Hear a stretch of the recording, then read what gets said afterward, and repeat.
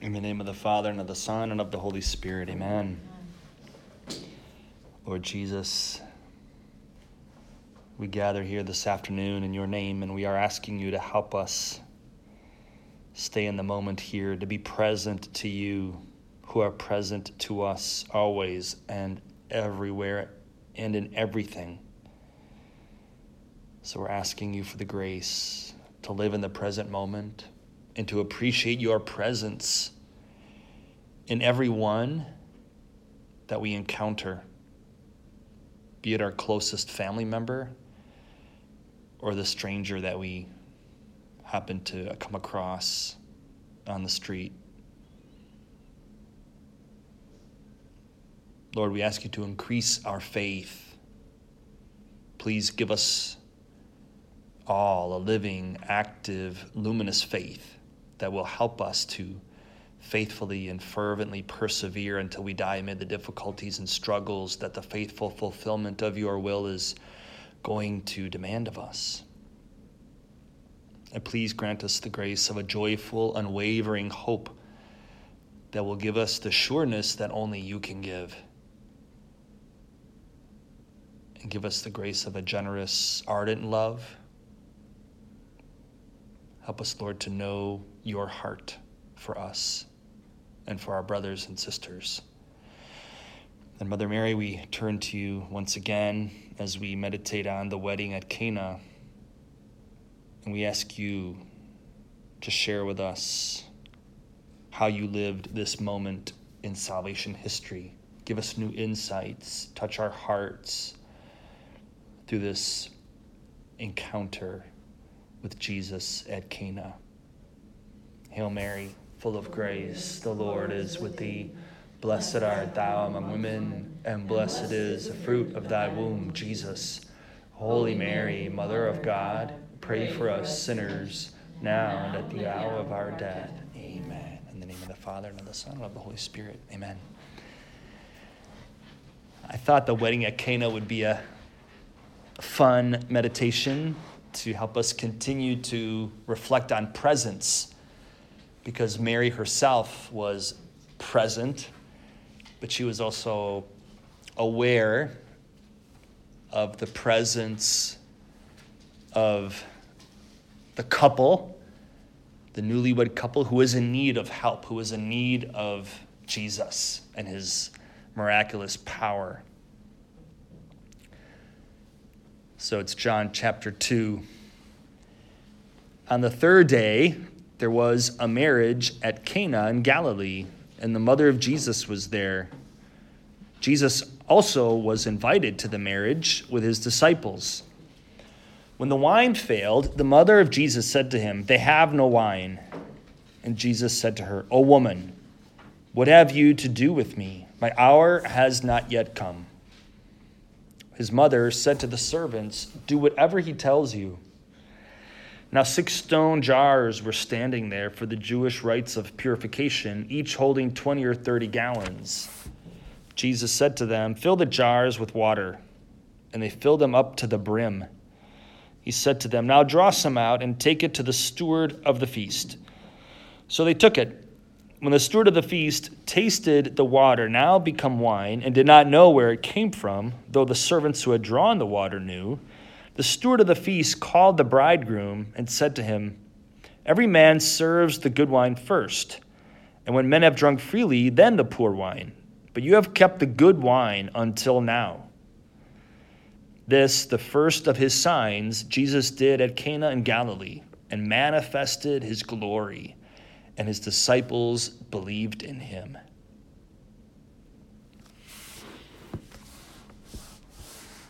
So again, if you've seen this episode of The Chosen, I think it provides some interesting insights and images for us. It certainly was a joyous occasion, as all Jewish weddings were, sometimes lasting up to a week. And Jesus chose this instance. Again, he was very intentional about this, to perform his first miracle at a wedding. The divine bridegroom wanting to highlight this beautiful moment of a wedding and the need for more wine to introduce his divine power and his glory to help his disciples believe in him.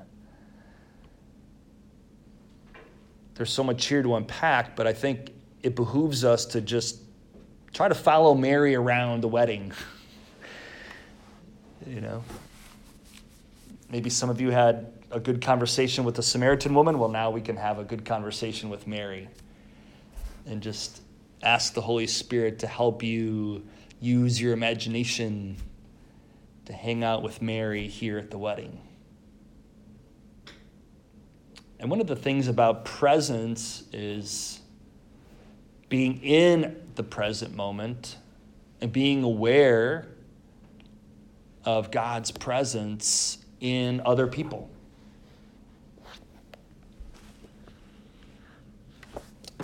So I wanted to read from 40 Weeks again and give us a few things to ask for here very specifically.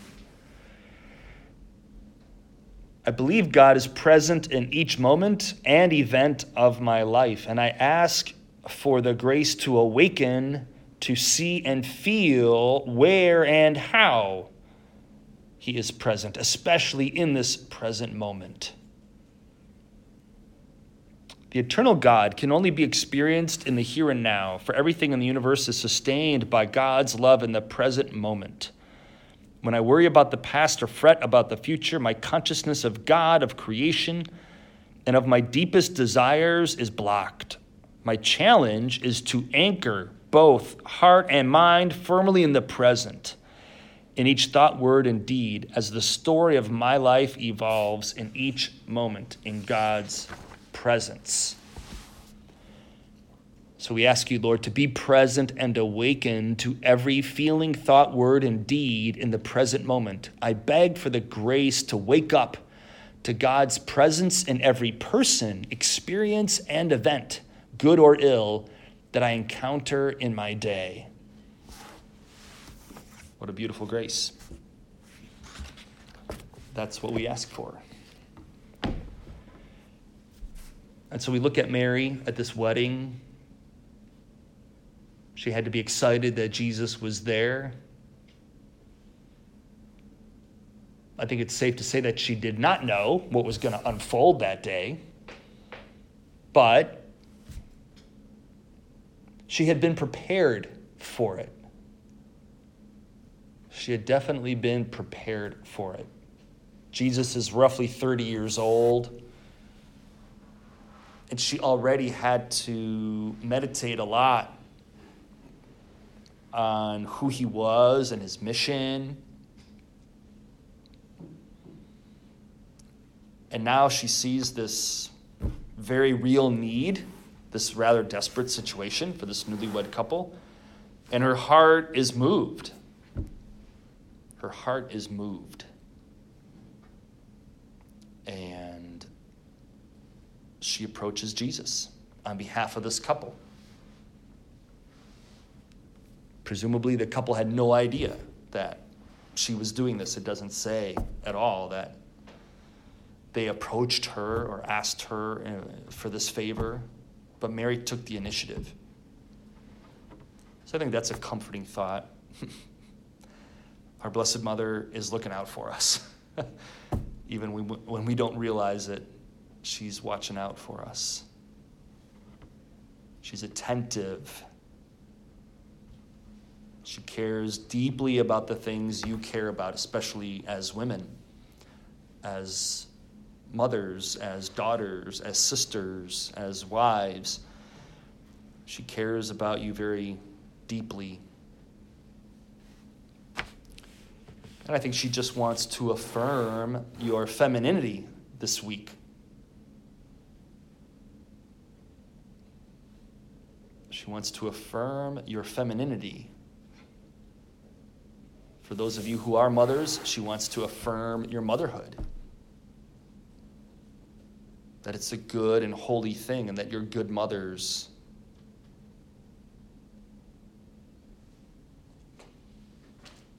You've all tried to do your best with the grace of God.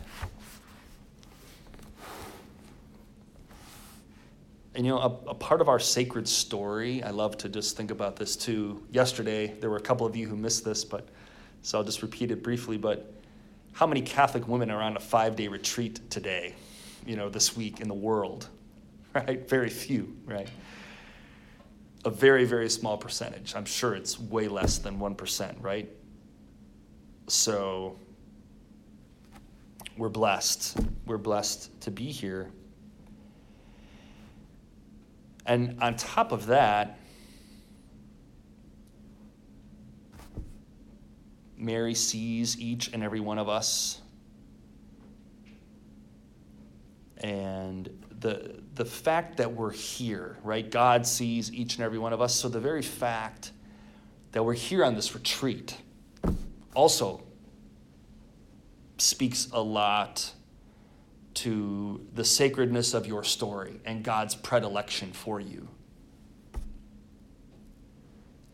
And no matter what has happened, no matter what you're not very proud of, or no matter what, was so painful in your life, well, look at where you're at right now. You're on retreat. Like God had this moment prepared for you out of love for you, to minister to you this week, to serve you this week, to heal you this week, to bless you this week. And like I'm saying right here, right now, the Blessed Virgin Mary, the Mother of God, the Queen of the universe, wants to affirm your femininity. That you're all beautiful women in God's eyes, in her eyes. As your heavenly mother, she thinks you're all amazing. And she knows that each and every one of you has a particular story. With good times and bad times, with sickness and health, and richer and poor. But here you are. That's my point, that here you are on this retreat, this little pause, if you will, where you get to slow everything down and just be and receive. What a contrast, right, to perhaps what we normally do and certainly the ways of the world and the speed of the world. It's faster than ever, right?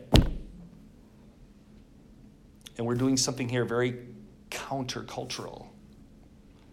Thanks be to God, right? You are all rebels with a cause.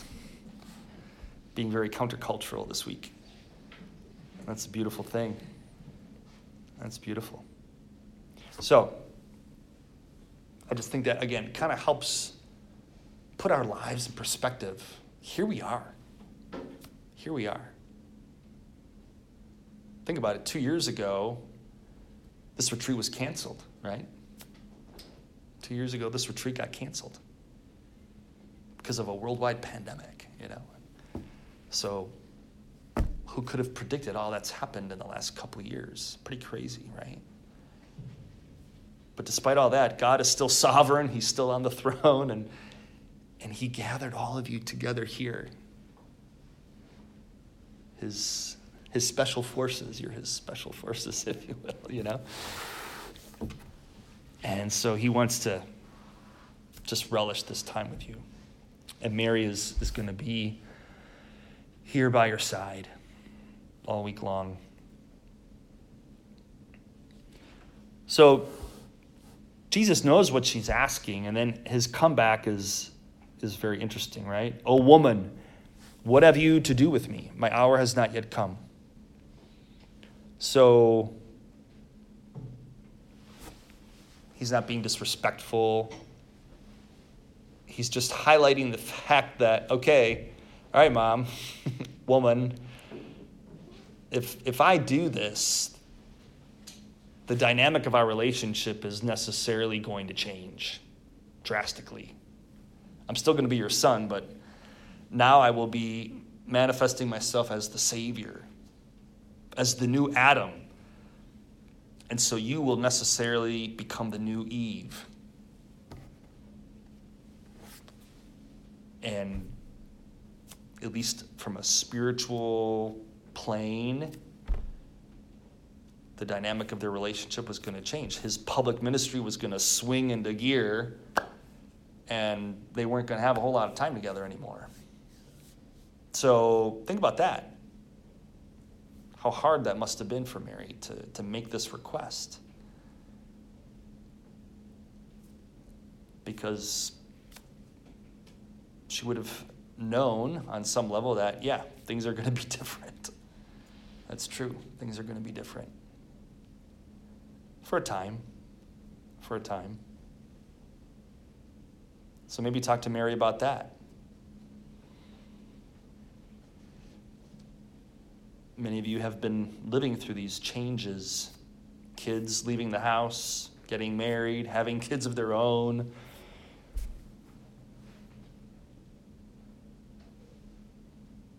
Some, those can be really, maybe even, I don't know if anyone's lost a spouse here yet, but, my mom entering widowhood.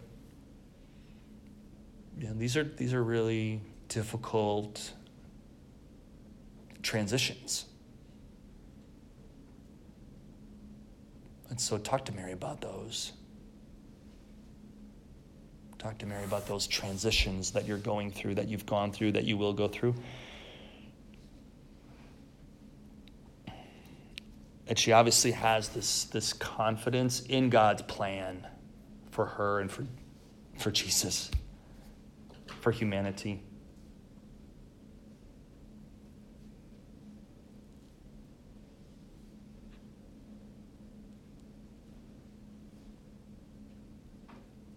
She was really having to give another yes here, another fiat. Let it be done to me. This was another fiat type moment. It's not explicitly expressed here in words, but Jesus was having her pause so that she could reflect and give her yes. And I think that's also relative to our presence, meditation, and petition. Every day, I think it helps to say yes again. To say yes to God. To say yes to your particular vocation.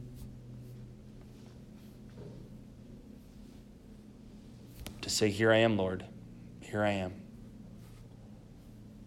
Let it be done to me according to your word.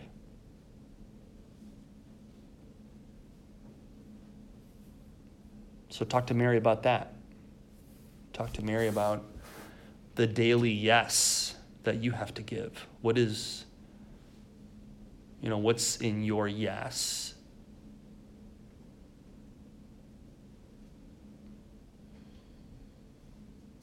And how has that changed? Are you still renewing your yes?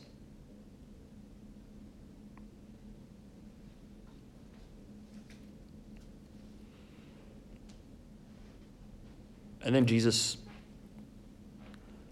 performs the miracle, changing the water into wine.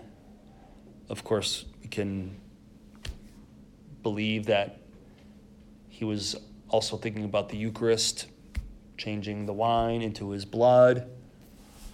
So it's foreshadowing that, foreshadowing the Eucharist, which is a kind of marriage banquet of sorts, or at least it foreshadows the marriage feast of the Lamb in heaven. Christopher West likes to say that every sacrament has a conjugal meaning to it. If the conjugal act itself between husband and wife is meant to be sacramental, so every sacrament has some kind of conjugal meaning to it as well, meaning that it brings heaven and earth together. It brings heaven and earth together into a holy communion.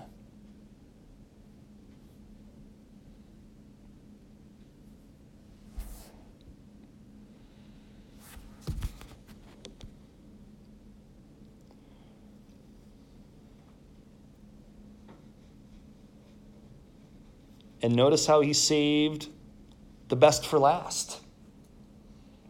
I think that has a kind of redemptive meaning to it as well. Saving the best for last.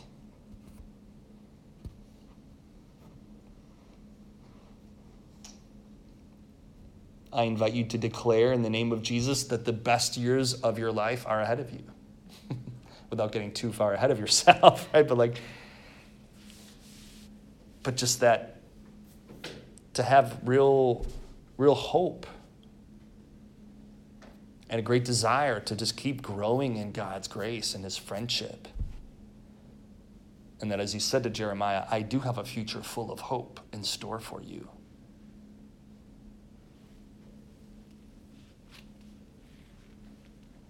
For me, it helps a lot to go back to Our Lady of Fatima, and she said that her Immaculate Heart would triumph, that there would be this era of peace. So I really believe we're living in prophetic times, difficult times for sure. But that even today, Our Lady is still very active in the world and in the church, and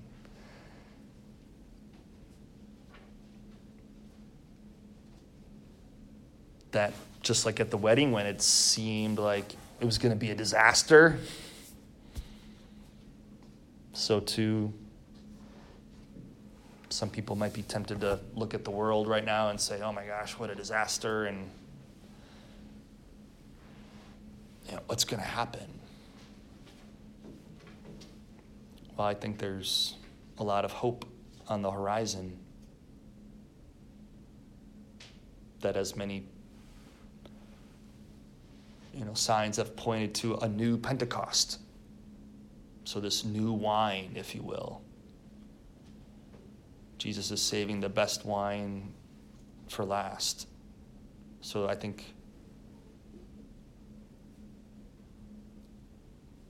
God is saving some very special graces for our time, the time that we're living in. Therese even talked about it. Different Marian apparitions, different saints, mystics, councils, the Second Vatican Council, even St. John the 23rd, they prayed for a new Pentecost, which is to say, a new outpouring of the Spirit, a new time. What did John Paul II say? A new springtime of evangelization, right? A new springtime. So maybe you would say we're in winter right now before the springtime. So yeah, we got to get through the winter. We got to get through the winter in order to get to the springtime. But I think that's why living in Michigan is good preparation for this. Because the winters can tend to drag on, right? In the Midwest. We're hardy folks when it comes to, waiting out the winter and anticipating spring. So we kind of know what that's like. Those people who live in the South, I mean, come on, right? They get a little soft down there, I think. They get comfortable. No, but we have to ask God for that faith and that hope that there is good stuff that he has in store for us.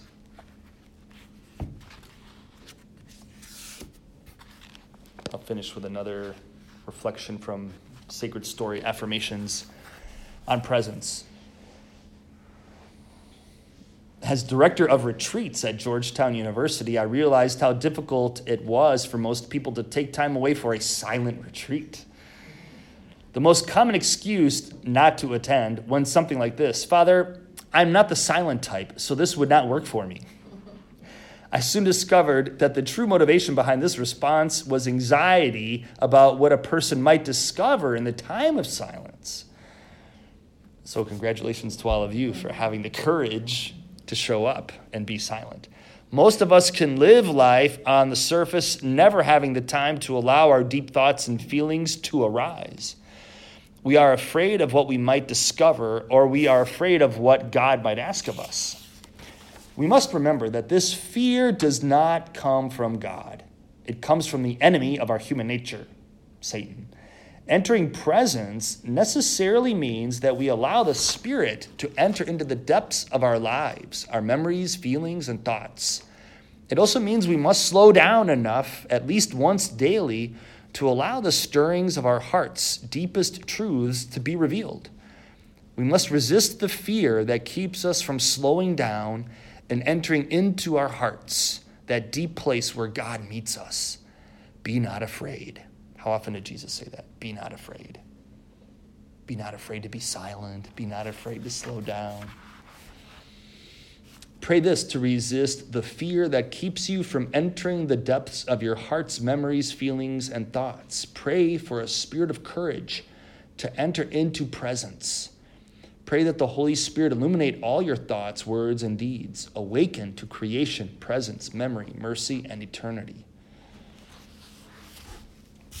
So absolutely, what you've all done is a courageous act just by showing up and by sticking with it. So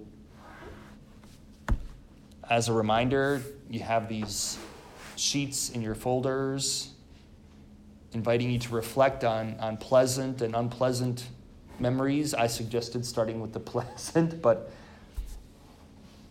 if unpleasant ones come up, well, you can just jot them down. You don't need to linger there necessarily.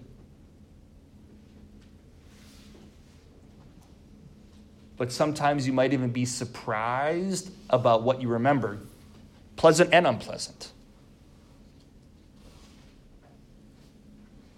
I can't tell you how many times I've prayed with people and, they'd be like, I haven't thought of that in a long time. Like, I can't remember the last time I thought about that or remembered that. Well, Holy Spirit must want to tell you something, or lead you somewhere. So just trust it, but I think it is worthwhile.